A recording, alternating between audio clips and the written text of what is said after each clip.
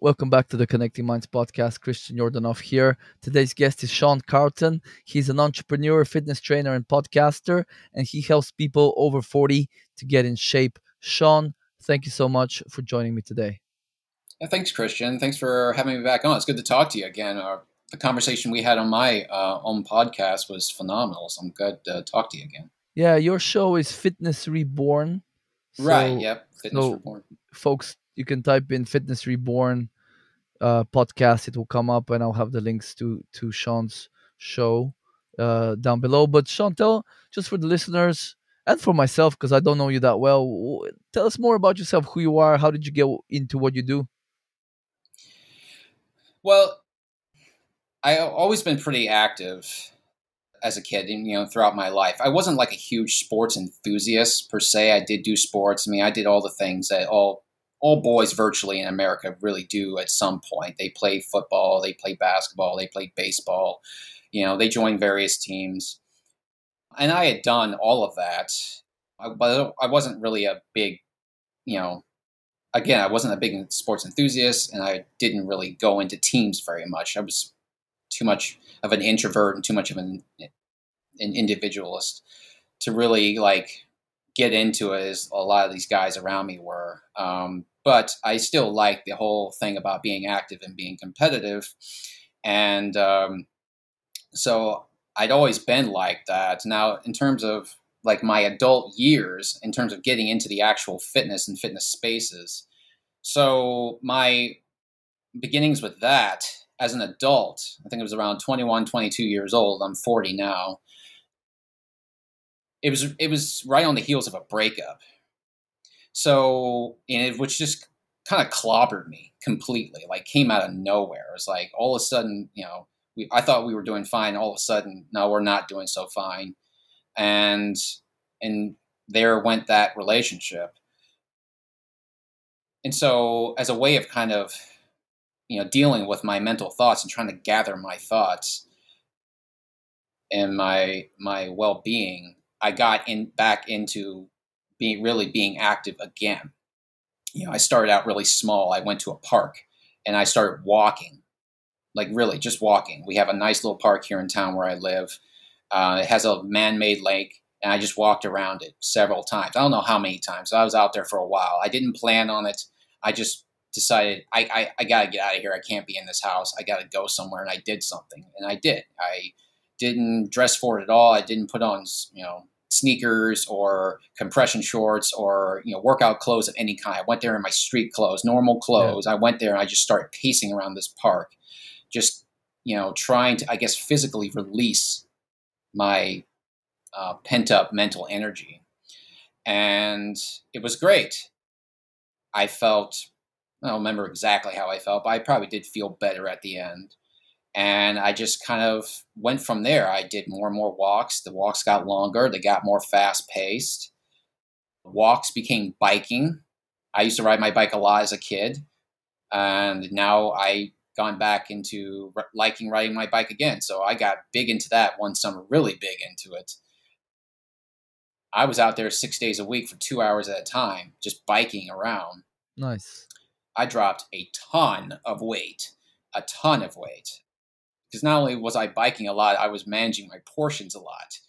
I don't know I can't really remember what got me on that, but I was there and I was doing that a lot. So I was managing my portions like militantly, and I was biking a lot. So my caloric deficit was like huge. Mm, So I slimmed down tremendously.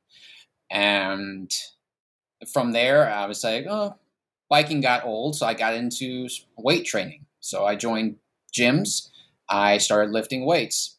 And that was kind of a new thing to me. I was never much of a gym person. I never did weight training really at all when I was a kid or in high school or anything like that.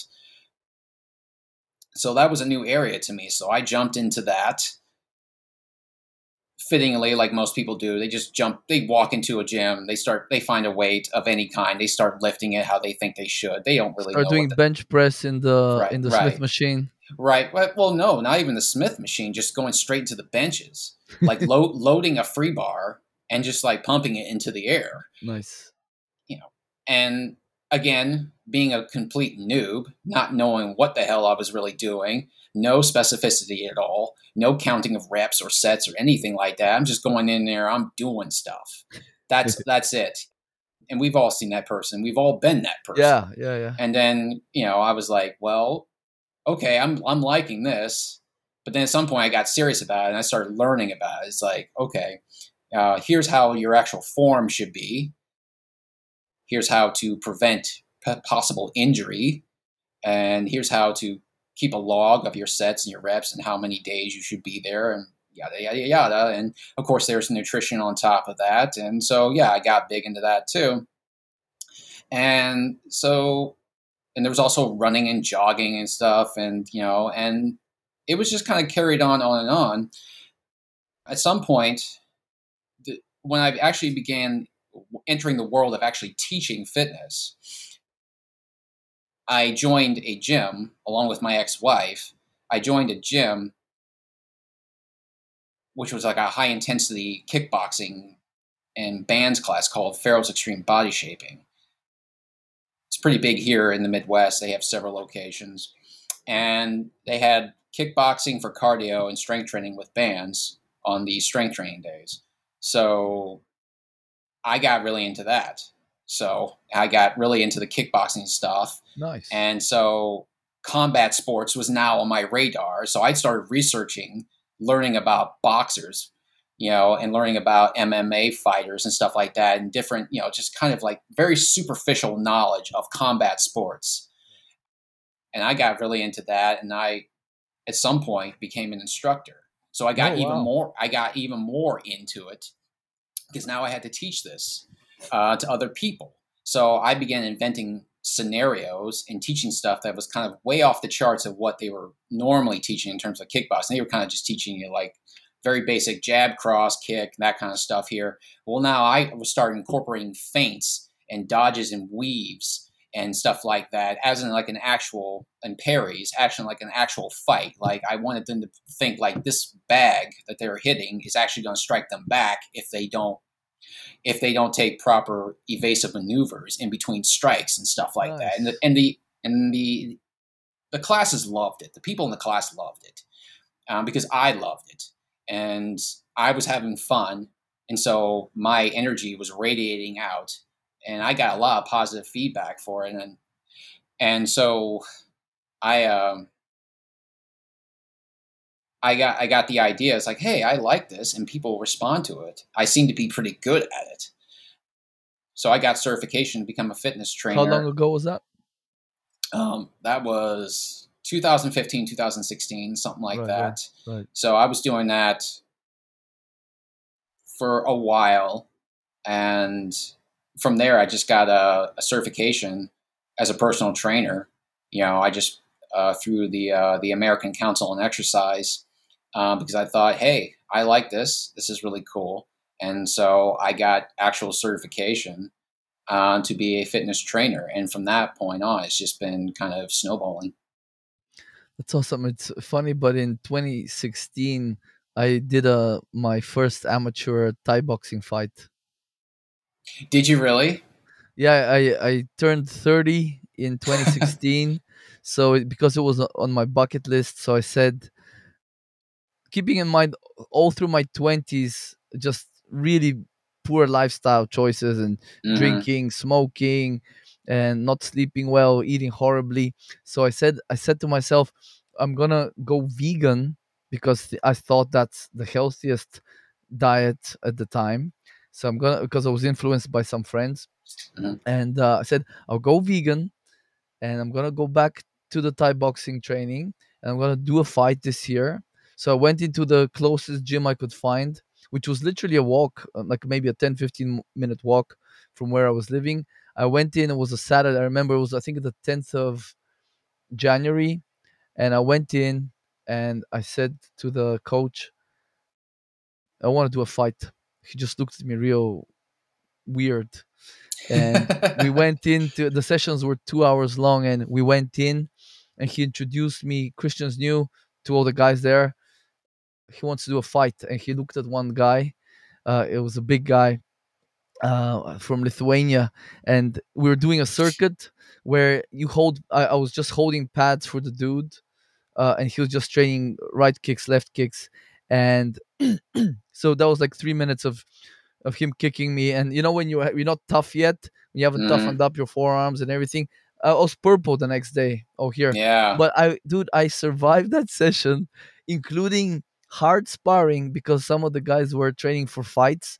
They were just coming up like 2 3 weeks out, and it was hard sparring season at the time, and I absolutely got battered. But that was a Saturday. I went in on Monday and then on Wednesday, and I kept going 3 times a week, and then up to six to 8 times a week coming up to the fight. But I think after he saw me come back 2 days after, he was like, "Wow, okay, this guy is not a complete retard." You know what I mean?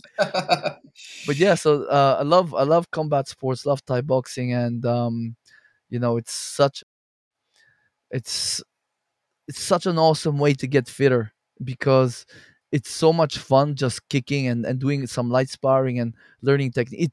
It's hard in the beginning, but once you actually get a bit more proficient, it's so much fun just messing around with your buddies in the gym and who can outsmart who, because you know your sparring style, so you're trying to constantly throw in new techniques, and you love it when someone new comes in so you can be taken out of your comfort zone a little bit. What you Are you still practicing that, or are you using more traditional resistance training? No, I don't do the combat stuff really anymore. I mean, every now and again, because I just don't have normal access to it anymore. So, I mean, every now and again, I might kind of do what would be like cardio kickboxing on my own. Like, there's no bag, there's no gloves. It's just kind of like you just as acting as if you are sparring or fighting. So I'll just be doing some punches or kicks and stuff like that, and just doing like parries and maneuvers and whatever else, just kind of Shadow really boxing, yeah. you're Yeah, right, shadow boxing, just really randomly stuff like that, just to nice. kind of because I just kind of feel like doing it. But yeah, the beauty of what I was working at with Farrell's is like I didn't have to, I could just play it all up for fun. When you're training for a fight, it's got to be all business because you're gonna face an actual opponent who will actually hurt you Yeah, if yeah. you're not really all that trained. Oh yeah. But this was just purely fun, Yeah, yeah. and I didn't have to worry about anyone actually really getting hurt, say for like maybe a jammed wrist or something like that. Mm, But no, I don't do it as much as I used to. Like most other things in my life, it kind of just gave way to other interests. yeah, yeah, yeah. Yeah, dude. I mean, it's unbelievable in a few months how tough you can actually get. I remember there's one dude.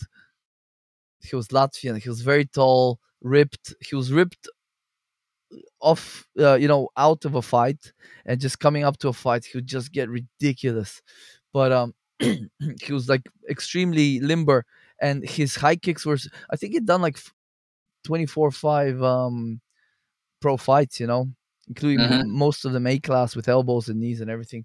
So he would just at coming up to the fight, I could take 2 minutes of him just high kicking me with my guard up. He just kick me, and I would, be fine. Would move on to the next partner because obviously sparring against a guy like that, if you try to punch him, it's a bad idea because he's so much faster than you. Like some of these guys, Right. they're so fast you can't even believe. But yeah, dude, I kind of miss it, but I also it makes me think how much ego and bravado we have in our younger years that is just, you can even call it plain stupidity because having been through that and then learning about the trauma that any sort of damage, any sort of hit to the head does.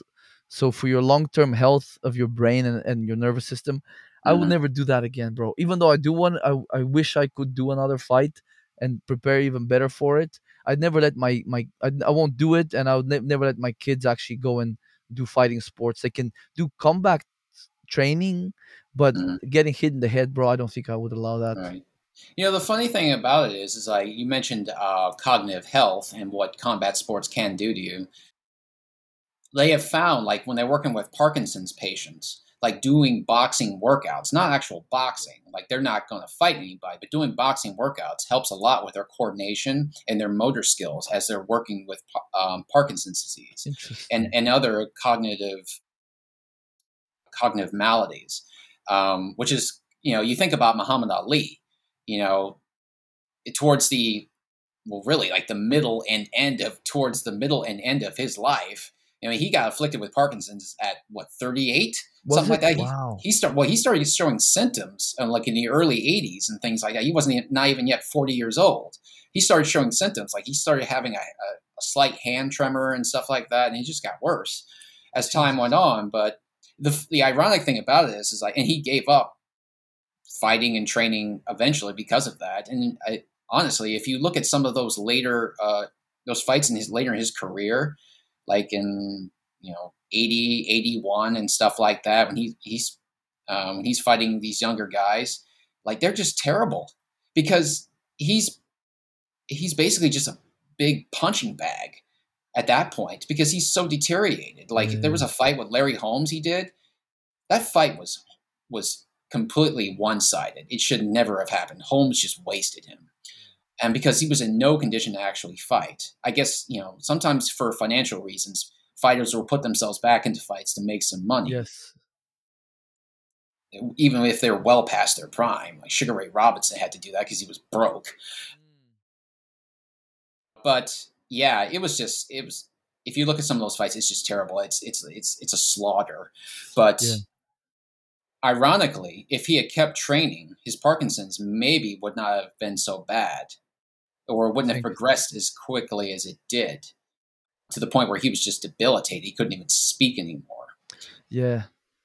Uh, Yeah. the thing is, athletes. So we have a kind of a big problem in our society right now. We really revere athletes, but and they are amazing what they accomplish, but many athletes really the way they accomplish these things is through doing a lot of damage to their body, and often Mhm. many athletes, I'm not talking about guys like Cristiano Ronaldo or whatever, or Right. Conor McGregor. Those guys have everything down pat, including nutrition, supplementation, recovery. But just kind of more middle range, soccer players, whatever else. A lot of these guys, they don't have they don't have everything dialed in, so they might have a horrendous diet, and they're kind of coasting on youth, on maybe really amazing genetics, and they're actually doing a lot of damage to their body. So we really kind of are teaching the layperson that you have to do these grueling workouts in order to get in shape and stuff like that. But at least what I found with my clients, and now maybe I'm a bit biased because many, great proportion of the people coming to me have genuine serious health problems. So I am always advising them, go for a walk, do some, calisthenics, and that's all you need right now. And as you get stronger and healthier, then you can start incorporating more, the occasional jog or like bike riding, rowing, etc., whatever else. So I guess my where I'm going at, or maybe you can kind of give us your point of view, is how much exercise does a person in their 40s actually really need? Well, first, I'll address what you first said. You're right. We do tend to take what we see like professional athletes like Ronaldo and Conor McGregor or Michael Jordan or Kobe Bryant, and we tend to take these very elite individuals and we try to transplant what they do onto the actual everyday layperson. And thanks to social media, especially Instagram, stuff like that, there is no shortage of people out there who are trying to tell us exactly that. Like Michael Jordan does this, Conor McGregor does that. And so this is what a winner does. And so You this is want to be a what winner? you want to be a winner, right? This is what you need to do. And really like that is completely inappropriate for 95% of people who are walking around. like you said, Ronaldo and Conor McGregor and really any elite professional athlete, Tom Brady, they have everything dialed in. They have teams of people around them to keep them in tip top shape because their livelihoods depend on it. So they have nutrition down. Why? Because they have a chef. Yeah. They have people working for. They have a chef. They have a personal trainer. They have massage therapists, Physio. Yeah. a physiotherapist. They have you know a spiritual guide. They have they Shaman. a shaman. Yeah, they have everything, every resource they could possibly need to keep them on the very cutting edge of everything that you can possibly imagine. Now, I want to make this clear. These are not luxuries to them. These are requirements. Their bodies are literally worth millions, potentially billions of dollars, and their very life depends on them being in this condition. But yours does not.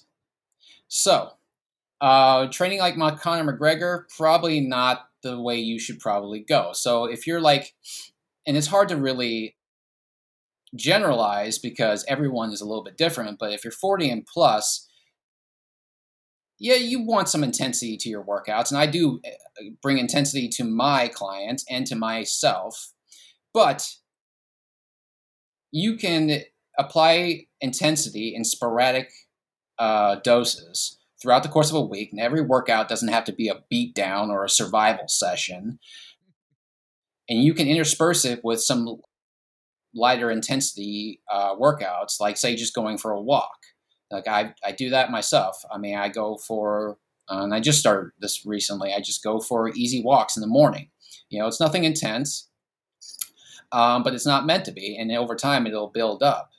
But if you just kind of apply the standard, like do something intense, maybe twice or three times a week for a moderate amount of time, or even a short period of What, time what if you're what's a doing it right. moderate amount of time? Moderate amount of time is maybe like 30 minutes. Yeah. So keep it short, keep it intense, keep it sweet, and just kind of balance that with a very low impact workout, like maybe calisthenics or yoga or walks outside, if the temperature and the climate is appropriate. And you can really, over time, you won't see dramatic results from this immediately, but over time, you will see the end product of your efforts. And it's just about consistency over like anything that's really intense. So, if I guess at the end of the day here, consistency and doing something on a regular basis will take you uh, exactly where you need to go. You don't have to apply, a professional athlete's workout regimen to your life. And I should also say you probably can't Yeah. because they have, again, it's their life. And you probably have a job you have to go to. You got kids you've got to raise. You've got, other everyday responsibilities. It's not feasible to tell an average person to spend 2 hours a day in a gym. Not feasible and not desirable. Yeah. So, and I guess I'm also talking to all the people who might be listening who train people themselves here. Like, taking a 40-year-old mom with three kids and saying, be in the gym lifting weights an hour a day, it's not going to work for her. And she's probably going to laugh you out the door, as she should, because you are just not being realistic with her in terms of the kind of life that she lives. Yeah, I think it's very easy when you're young, when you're say 25, 30, and you've been gymming it hard for like Mm-hmm. 10 years. You were always fit. Maybe you're a mesomorph, and now you're a hammer, and everybody coming to you is a nail. But some people are not a nail. Some people were Mm-hmm. a toothpick that will snap under pressure very quickly. So you really Right. have to. I think it comes with experience. Making mistakes along the way is kind of inevitable, but it comes with experience. It's like me. Like some people, I just don't.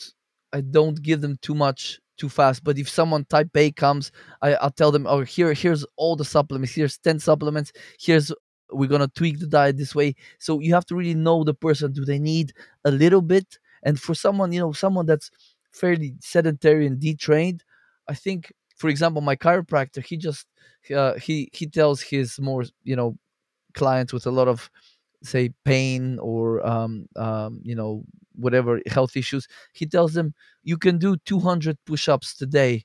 And they're like, what, you crazy? No, you just do it against the wall. You can do push-ups against the wall, and then once you're happy with that, you can do a bunch of those, then you can just change the angle slightly, and then you can do push-ups on your knees. And I think you can, with most people that are either detrained or sedentary, you can have a very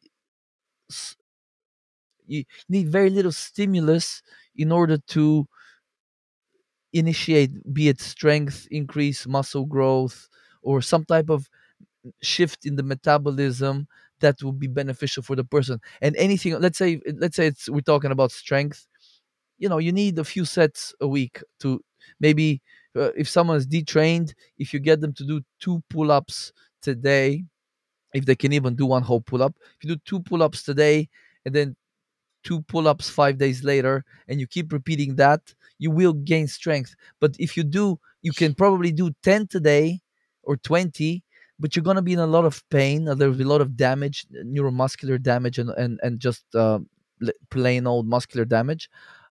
So you're kind of, there's a lot of diminishing returns there. So I think if we can get to the stage where figure out how much the person needs, let them have that much, maybe a little bit more, but not much more, they're much more likely to stay with it, because there's no DOMS, no pain, no desire to skip workouts because it was grueling or painful, the last time, and stuff like that. And I think the more experience you get with working with people, the easier it is to gauge where somebody is and where to meet them at, I think.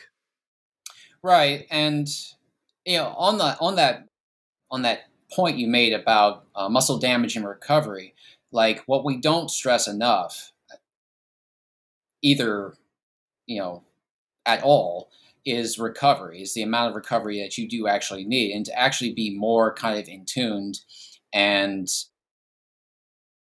more kind of in tuned and have a firmer understanding of your own body and how it actually does recover. So, going back to the point that you made about intensity, like I said, it's needed. You should incorporate some intensity to your workout, especially if you want to get stronger. If you want to get stronger, you got to make things harder. That's just how you get stronger. It's just you have to apply a impossible amount of force on yourself. That is, or I should say, you should apply a force on yourself that is impossible, but only momentarily impossible. I like that. So it's worthwhile if you want to get stronger, if you actually do want to see muscle development, you want some bigger muscles, you want some more definition and things like that, which, definition really comes down to diet more than anything. Hmm. But that's worthwhile as well, because it's worth it to get stronger, because the older you get, the more things are going to atrophy. We learned that all things in the universe tend towards atrophy. Well, that also includes your body. Oh yeah. So if you are not strengthening, especially as you get older, and we're finding now that people as little or as early as in their 30s are getting frailer, are getting diagnosed with osteoporosis and osteopenia, and also sarcopenia, and that your muscle you will lose lean muscle mass dramatically starting at age 40. Something like what was it like? It's like 1% a year starting at Yeah, 40. something like that. So, Yeah, it's a lot. so by every decade it goes by, you've lost 10% of your lean muscle And mass. your androgenic hormones are gonna be Right, decreasing steadily. right. So I mean, that sounds like a doomsday scenario, but it doesn't have to be. And so it's really worth it to do things with the intention of actually getting stronger, but you also have to prioritize your rate of recovery, especially as you get older, but even in general. Like, here's a perfect example. Like, 2 weeks ago, I did some killer lower body workout, and I meant it to be that way. I meant to do damage. Like, I had minimal rest time. I was lifting heavy. I was just going, I had, minimal sets, lots of reps, or at least reps to failure, going from one to the other. I meant to do some damage, and I did. I did this on a Thursday, and it took me to the next Friday before I felt normal again in terms of my lower body. Like, my legs did not feel tense at all. But that was Yeah. a long week, Yeah. Yeah. and I didn't do lower body at all until I got to that point. Okay, things are starting to feel good again. I don't, feel stiff as a board every time I sit in a chair. Every time I get back up to walk, I feel like my legs are two solid logs or something like that. Yeah. Yeah. So I gave myself the time I need to recover. And that is just being aware of your body. And that is something that really, it comes with time, at least in my case. Like, maybe it's something you don't really appreciate until you're actually there, because you know about recovery, but I think a lot of people get recovery wrong. Like, they go into it too early. It's like, oh, I start to feel somewhat normal again. I can hit it again. Yeah. And then it's, one, it doesn't work out either at all, or it feels like a crap workout. It's like, oh, well, God, I didn't get anything out of that, because you don't prioritize recovery, and recovery is not being lazy. And I think a lot of people get that impression, especially, again, thanks to social media. It's like, you know, people yelling at your face, telling you what a lazy bitch you are because Yeah. you're not at it 6 days a week. Dude, it's this hustle culture, dude, and Hmm. I'm so glad I got out of it. I think it took me getting out of the bigger city and coming to the south of Portugal and live in a village that really kind of made me appreciate the value of taking life more slowly. It's just this hustle culture. It's like that in work, business, at home. You always have to be productive. You always have to be doing stuff. If otherwise you're unproductive, you're a burden on society. If you're just at home foam rolling or I think the hustle is. I think the hustle is a good thing for the most part. But being hustling does not mean you're always constantly moving. People mistakenly associate constant movement with production. Not really true at all. I mean, you could jump up and down in place, you're moving, but you ain't going nowhere. So hustling, if you're going to hustle, it means you got the next move in front of your mind, right? So it's like, right. okay, you're doing this today, but then tomorrow or next week you're doing this. You got a plan in mind here. Okay. So, I like the way you frame it. yeah, yeah. So, you're still moving. You're still moving in that sense. It means you're moving towards a progressive goal here. You've got a place in mind that you want to go.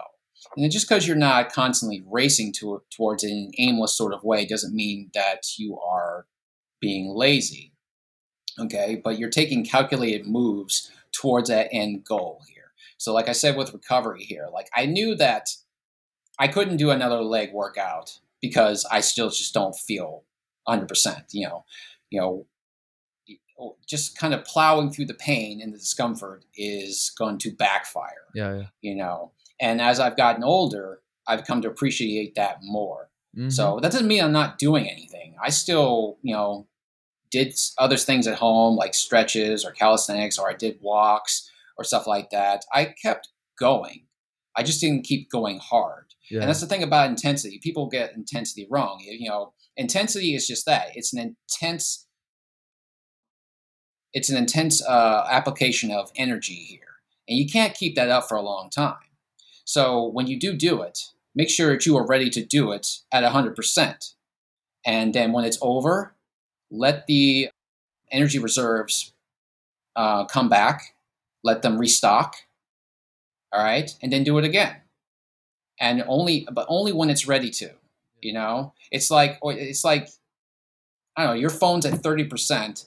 You say, oh, okay, that's good enough. Okay, I'm going to use it to, I don't know, play games, call a bunch of For an people. hour. Yeah. Right? I'm going to use it to just take it off the charger and just use it, for an hour, which people do. But so at 30%, your battery is going to go right back down to zero in really no time at all because you didn't give it the time it needs to actually be back at full capacity. Yeah. It's the same with your body. You only have so much bandwidth to work with, so you need to be conscious and aware of how you're applying it and how much you are applying it. You know, if you if you ever read anything by Mike Metzer, the bodybuilder, you know, he was very firm on this, because he was all about short, intense workouts sporadically done, not the 6 days a week stuff that Arnold was doing. Hmm.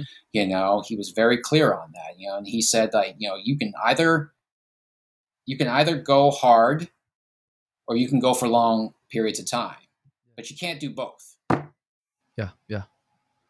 You know? Totally agree. So what I found myself doing more is if I'm out with my kid and the dog and she's just like doing her thing, exploring, sometimes I'll do like jumping squats or I'll do box jumps on kind of areas where it's conducive to that, or if there's some stairs kind of near our apartment complex here, I'll run up the stairs, do some like sprint up the stairs maybe 4 or 5 times, and just kind of or just somewhere I'll stop and I'll do like 30 squats and then do another 30 squats, just body weight squats.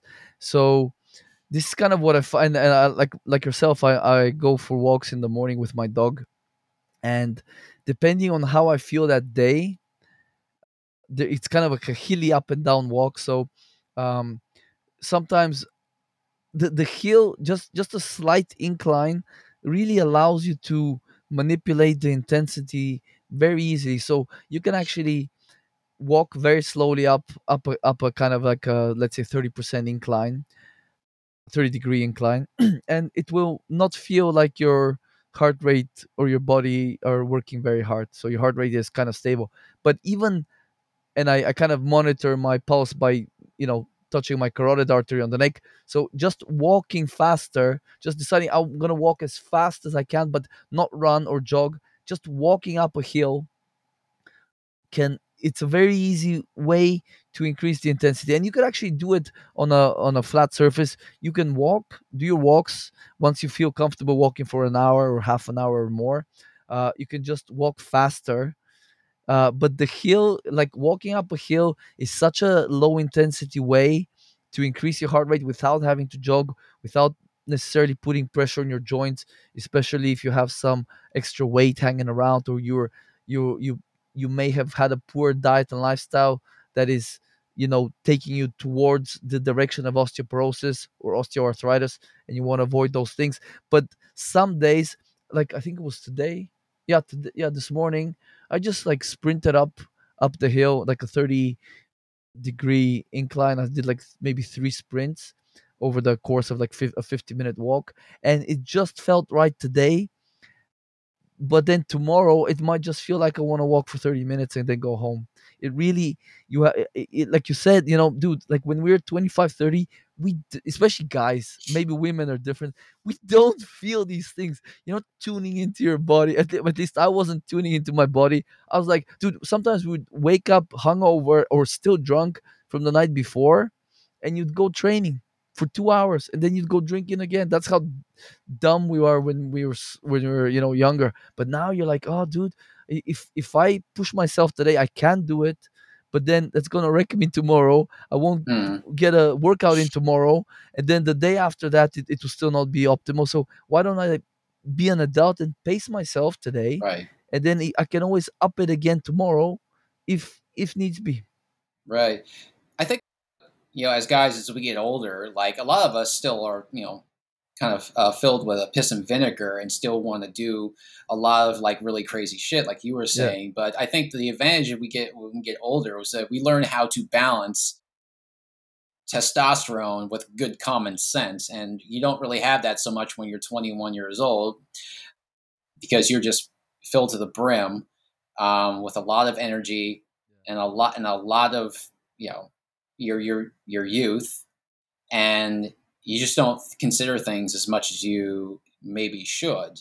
And at that age, you can get away with it, but once you cross over into 40, you can't really get away with it so much. And so it's it's a journey. I can't speak for women because I don't know what it's like to be a woman and to be an avid fitness enthusiast. I think I have noticed, like, through my own observations, and particularly working with women, like, they are probably naturally more cautious, and are, you know, more readily eager to actually just follow advice, Yeah, and yeah, when it's given, yeah, yeah. Big time, dude. Big time. and as opposed to a I young know how to man. do it. Right, I You know don't how to tell do me it. how to do Right, right, things. and Yeah. right, it becomes an alpha contest. Hmm.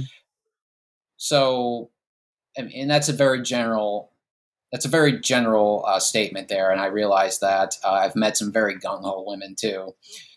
So, but I think on the whole, I think that statement does actually apply. But it's one thing I can definitely say for getting older is, like, I've definitely learned how to actually balance my natural urges to just be an absolute, go out there and be an absolute dickhead about things, and come back next day saying, you know what, no, today is going to be just a very even keel kind of day. So it goes in waves. I have those days like you feel like you just conquer the world, and then the next day is like, oof, that was rough. It's time to actually pump the brakes a little bit and let things reset. Absolutely, bro. It's a part of growing up, man. I really It honestly is. believe the reason, honestly, this is getting more into esoteric stuff, but I honestly believe the reason, especially men, the reason we only become quote unquote adults maybe around the age of 30, 35, is because we were meant to live longer. We're not meant to like die when we're 60, 70, or now 80 in the last 100 years or so. I honestly believe with the right diet in a clean environment, with daily, nutrition that meets all of our needs, with minimizing stress, I honestly believe humans can live with our current genetics, and coming from a healthy mom and a healthy pregnancy. I honestly think humans can live a couple hundred years, man. Easy, easy. Well, that's interesting that you say that, because I've had several guests on my own podcast, and we've talked a lot about longevity. And yeah, I don't know about a couple hundred years, but definitely 100 years and then some is for sure doable.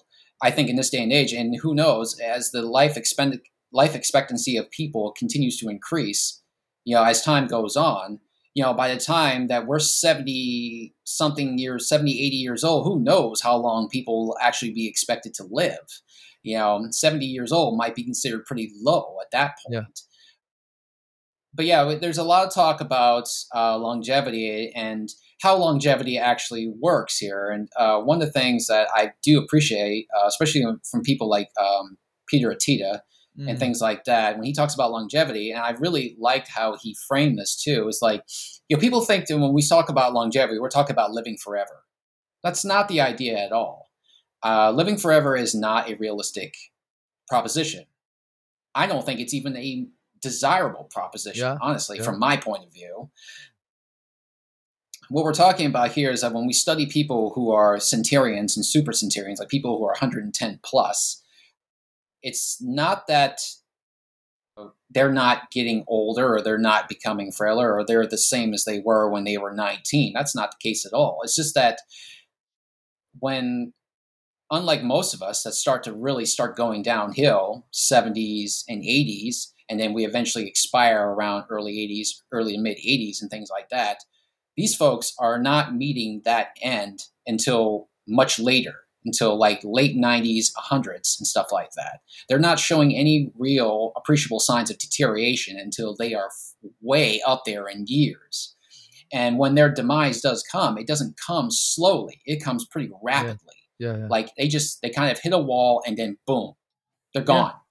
You know, unlike most of us, like a lot of people when they start showing signs of significant decline in their 60s, Oh yeah. Oh, sometimes yeah. earlier, Now it's even earlier. Yeah. many times earlier. Yeah. And right. And so by the time they hit 70, 75, like they are on their last leg and the end is just around the corner.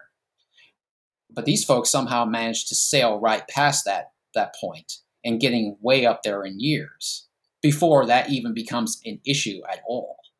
Yeah. So the actual science of longevity is not studying how to live forever. We're not talking about a fountain of constant youth here. Yeah. Yeah. We're talking about understanding what it takes actually what it takes to actually get to a point where you're not actually showing signs of any real physical or cognitive decline until you are at a very advanced stage of life. You know, it's not Yeah. talking about being the same as you always were, like you never Oh, changed. you will always grow older, and if you're the Right, same, it's like they say, if you're the same, let's say in your 40s, when you were 18, then what the hell were you even doing with your time? You haven't exactly right, developed yourself much, you know. If you have the same ideas, if you believe the same things, it's. I remember someone in my family was like, "Oh, now what's the latest thing you're into now?" Because at one point I was plant based, and I thought that was the holy grail. And then I was keto. I thought or low carb, that was the holy grail. So they're like, "Oh, you're constantly like changing your diet and stuff. You don't know what's going on." I'm like, "No, it's called learning new things and developing." right, It's like right, it's as if you figure out the perfect diet when you're like 20, and that's the diet you will be until the day you die. I think that's a little bit narrow minded, and I'm definitely not like right, that.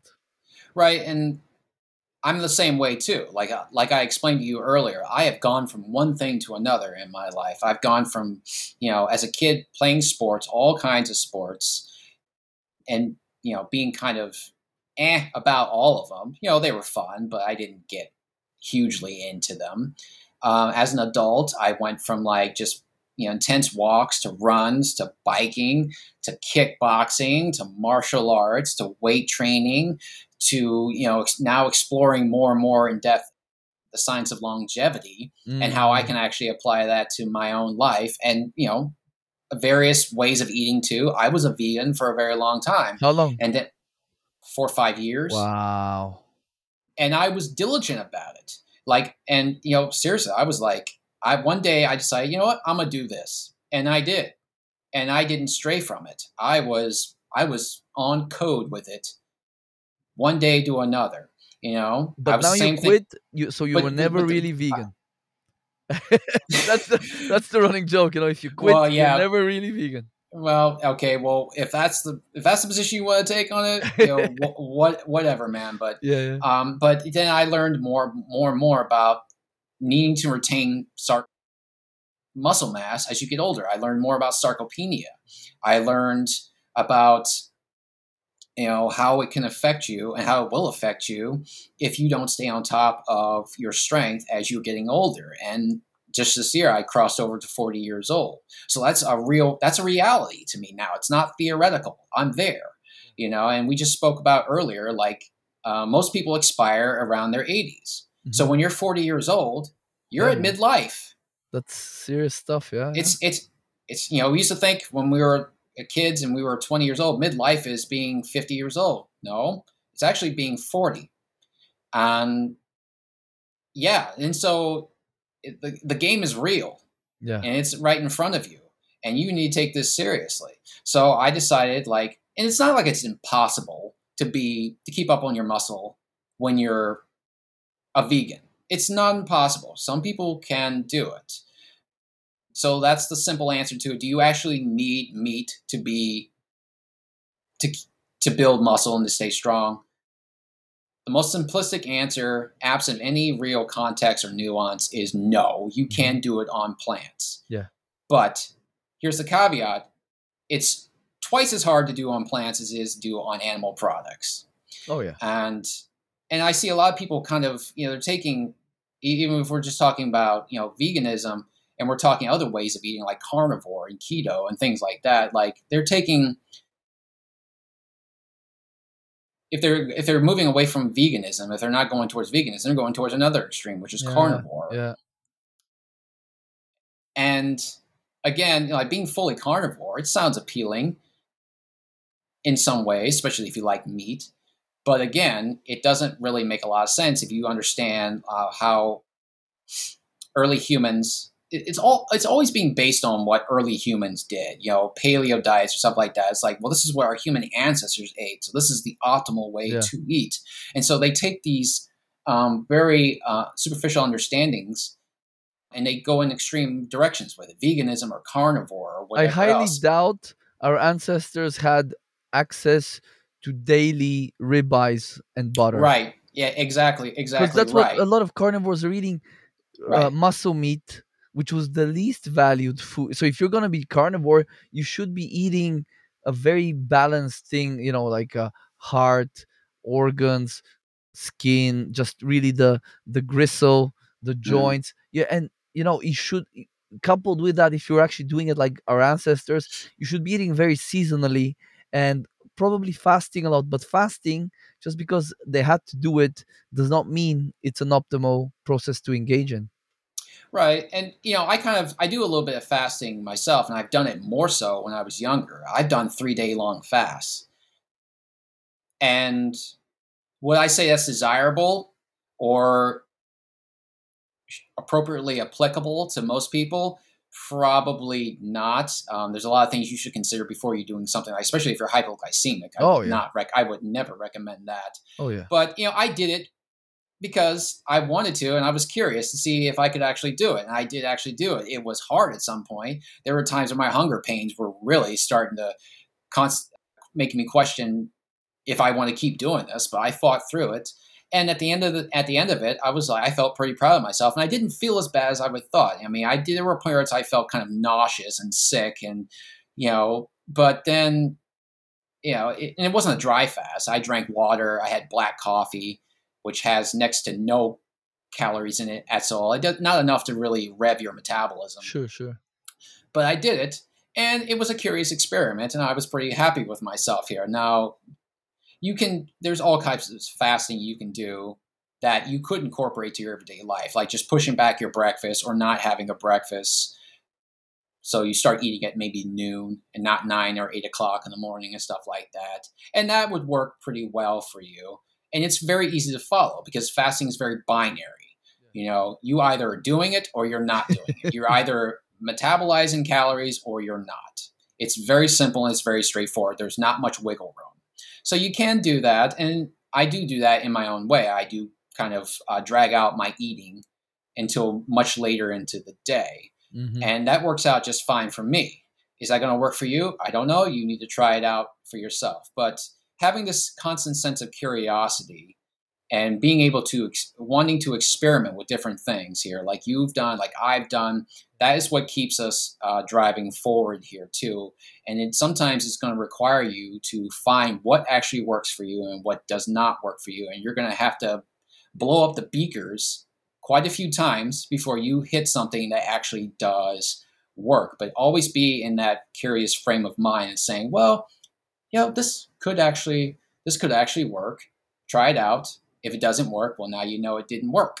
So, and going back to the earlier point about eating and veganism versus carnivore, we have a lot of evidence to say that early humans, if we're talking about early humans as a context for our conversation here about eating, early humans were opportunistic eaters. Oh, Like, scavengers.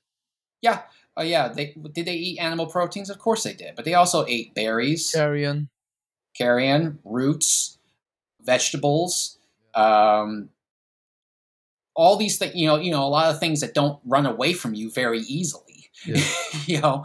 Things you don't have to spend a lot of energy hunting, and sometimes like the games weren't very convenient. And if you could find it and you could kill it, great, you got yourselves a harvest there. but it wasn't always like that Oh too. yeah, And so I think just to keep things simple here, if we're talking about an optimal, quote unquote, optimal diet in terms of eating, you want to have it maybe as varied as you possibly can. Now, you obviously want to limit things like processed sugar and, you know, and things that come out of that are overly processed. sure. Anything like that. Obviously, you want to put real limits on that.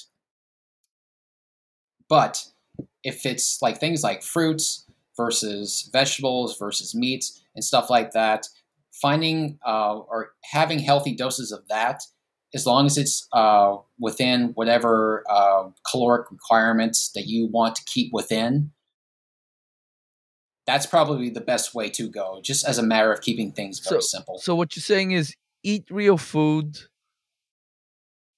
and don't eat too much. Right. Eat Yeah, real food, learn to know when your body has said, okay, I'm done, don't eat anymore. Learn to recognize, like, cravings as they come around. And it's okay to engage a craving every now and again. I mean, I do eat a cookie. I do eat some pastries and sure. things I have like the that. occasional cigarette.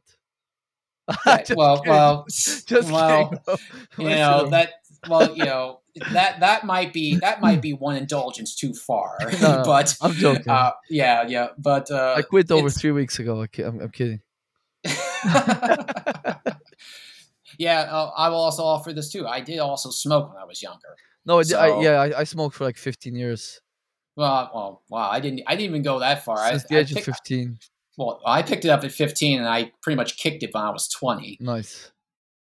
But yeah, so again, a foolish childhood decision, Yeah, because you're hanging around people, they're smoking. It's like, oh, that looks pretty cool. yeah. It's not cool. In the long run, it's a bad choice. But do you think about the future very much when you're 15? Probably not. So you say, what the hell? Yeah, let's throw in some smokes. Yeah, But the girls will I, think we're cool. yeah, right. I never really found that to be the case, but Yeah, whatever. I was yeah, man. too But too let too me ask you, determined. Sean. Yeah. So I'm actually I just started writing my next book. I guess a few couple of weeks ago. I started getting really into the research, and I've actually over the last this year I've changed my stance on a lot of things that I used to think were good for health, including actually fasting, prolonged water fasting, even intermittent fasting, and but most especially about low carb and keto diet. So, were you ever on the bandwagon? Did you try the low carb keto thing? What's your kind of take on that? No, I never really got into the low carb keto thing. I know others have, and it's worked out pretty well for them. But I think really where the reason why I never did is because carbs appeal to me. You know, I've always liked carbs. So, fruit and grains and stuff like that, even though I don't eat as many grains as I used to, but I still eat rice. I don't dig in bread as much as I used to. And I don't drink beer. And I don't drink alcohol at all. So I have shed a lot of carbs in that regard. Nice. But no, I never really got onto the anti-carb bandwagon, just because I think it doesn't really make a ton of sense. I mean, it makes some sense in some way, especially if you're looking for some sort of quick fix hack that your body's going to Mm, react to really in a kind of a very pronounced way immediately. But in the long run, like, people talk about eliminating carbs because eliminating the amount of excess sugars that your body produces from carbs, right? And like in blood glucose levels and things like that. That is okay. But your body also does need sugar in order to you have a operate. glucose level, Yeah, you exactly, have a glucose level. Your body needs to convert certain things into sugars for you to operate. and your brain runs on glucose or Right. ketones only, no fats. just ketones Right. or glucose. Right. Your brain operates on carbohydrates Yeah. and on sugars and things like that. Which is why I think a lot of times when people are on keto diets where they have so dramatically or eliminated carbs, they feel a lot of brain fog. I was just gonna say that how many I cannot tell you how many people I've spoken to this year that are like, I have brain fog. I'm also doing keto. Can you help me? Optimize my diet and my life and Yeah, my health. I'm like, well, you're not at optimal. You're nowhere near even decent health if you have brain fog.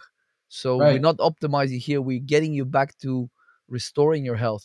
Right, exactly. And that comes back to, again, being aware of your body and how it normally feels versus how it is feeling now.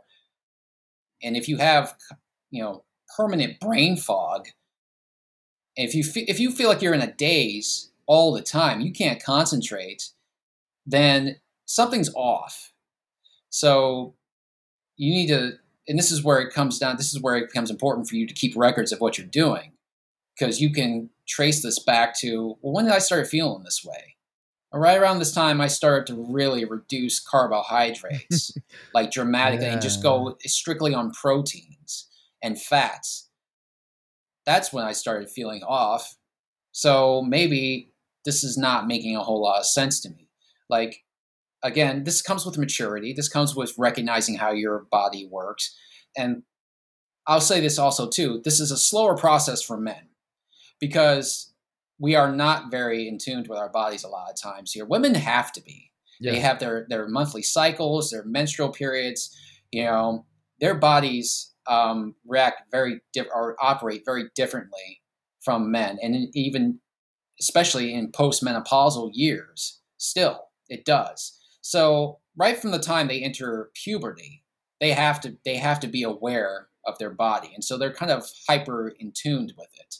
Guys not so much. Mainly because we just don't have to be. We're not forced to be, and so it becomes a slower process. So around this time, when guys are our age and older, they start to actually get this. Mm. They know when things are starting to feel off because things are off. You know, and then again, like it's a learning curve. Yeah, bro. Actually, just when you said that, it reminds me. I remember I'd wake up in my 20s. I'd wake up hungover. I'd go to the store. This was in Ireland. I'd get some rolls of bread, like white bread, and maybe mayonnaise and sausages, Irish sausages, bro, pork sausages. Cook up like a literal pound of sausage and eat with two like raw Italian rolls, and I'd eat that and I wouldn't even feel my stomach like being full or expanded. I wouldn't feel any of this stuff, bro. You know, and I think maybe many men are like that. You don't feel what things are doing to your body. Like even skipping meals. Let's say you're working, and it's not always in a poor health context, but you might be working at like yesterday. I'll tell you, I had to do end of year company accounts, and I literally sat in this chair for 3 hours reconciling accounts. And I think many men can do this. You can put your and I was in pain, like my hip flexors were sore, my back was tight, my eyes were sore, but I was like, I need to get this done because it must be done. It's a horrible job, but it needs to be done. So a lot of men, working or whatever, you will do things where you're doing damage to your body, but you're not realizing. Like skipping a meal, you skip a meal, your blood sugar falls, stress hormones go up. You're now running on like gluconeogenesis and cortisol and other stress hormones, and you are actually now in stress hormone mode. You don't realize that you need to refuel, so you continue like that. It could be like you could be like that for a few more hours, and then you wonder, or you wonder why you're hangry, you're short with people, you're in a sour mood, you're craving stuff, you're overeating, or you're binge eating on some really crappy food because you took it too far. You didn't feel maybe 3 hours ago when my blood sugar's falling. I need to have a snack, maybe a piece of fruit or a whole meal. I need to stop what I'm doing and go and do that. You know what I mean? Right, right. Yeah, exactly. It's just about you knowing how your body, your own, again, how your own body feels, and recognizing when things are off, because the body will send signals to you, and a lot of us, men and women, we ignore those signals because it's just not convenient at the time that we're receiving it. And so, if you're sitting at a desk for 3 hours, pour over something that's causing you a lot of stress, maybe it's a good idea to take 30 minutes or so and just get up and walk away, and maybe have a snack if your blood glucose levels are tanking, especially if you're hypoglycemic, and maybe fuel up with something like an apple or something like that, or just go for a walk. You Yeah. know, Yeah. just learn how to better modulate your own systems here. Yeah, man. I really, I've also been looking into the longevity stuff, and it just seems like unless we change habits, the sooner we change habits, the higher our chances of increasing our longevity, and not just our lifespan, but our health span. And unless we, as men, and I mean, as anybody that's, at this, at kind of our age, unless you start doing it now, it's a very slippery slope downhill. I remember my grandparents in their kind of early to mid 50s, they were already getting on hooked on the medications by the doctor. So it will start with the blood pressure, maybe, or maybe the high cholesterol, or the high blood sugar, and then once you get on that merry-go-round of drug, or the game of whack-a-mole of symptoms with the conventional system out there, it's it's just steady decline that is absolutely guaranteed, and it's gonna rob a lot of the joy out of one's life. So I think the sooner we kind of get the memo that we have to we have to do stuff proactively as opposed to reactively, as we've been Right, taught, the better off right. we'll be. I just want to say, like, modern meds are great. They are part of why human health span and lifespan are have increased. And there's some things that you just have to be medicated for. Like, there's some things that just don't really aren't mitigated very much through diet and exercise. Like, we're all commanded by our genetics. And or I should say, not commanded, but our genetics play a role in everything we do and everything we are. So it you can only do in some cases you can only do so much to really kind of alter that under your own powers. And when it's really needed, modern meds are great, and they should be incorporated if it's needed. But much of what is going on with you in your life, you can control. So what you can control, do so. And what turns out that you don't have so much power over, then if it comes down to medication, then so do it. Do what you have to. And yeah, that's just my one piece on Yeah, modern yeah, meds. I agree, like the over medicating and choosing, pharmacological solutions over just a healthy lifestyle. yeah, Um, and it should be said that that's not going to replace it. You can yeah, take all these pills you want. It's not gonna keep you alive and well on its own. You have to have some skin in the game and do some things on your own. So if you're doing what you know you can, you're being honest with it, and you still need the medications, that's fine. There's yeah, no shame. There's no shame in that. But you, you can't just rely on the meds themselves. yeah. Oh yeah, hell no. Hell no. We do No. have some good drugs, that is for Mhm. sure. It's just the problem is a lot of the commonly used ones are can be very harmful. Sean, last couple of questions for you, bro. What do you take? Any supplements? I always love asking people what supplements they take, if any. No, I don't take any supplements. Well, I guess I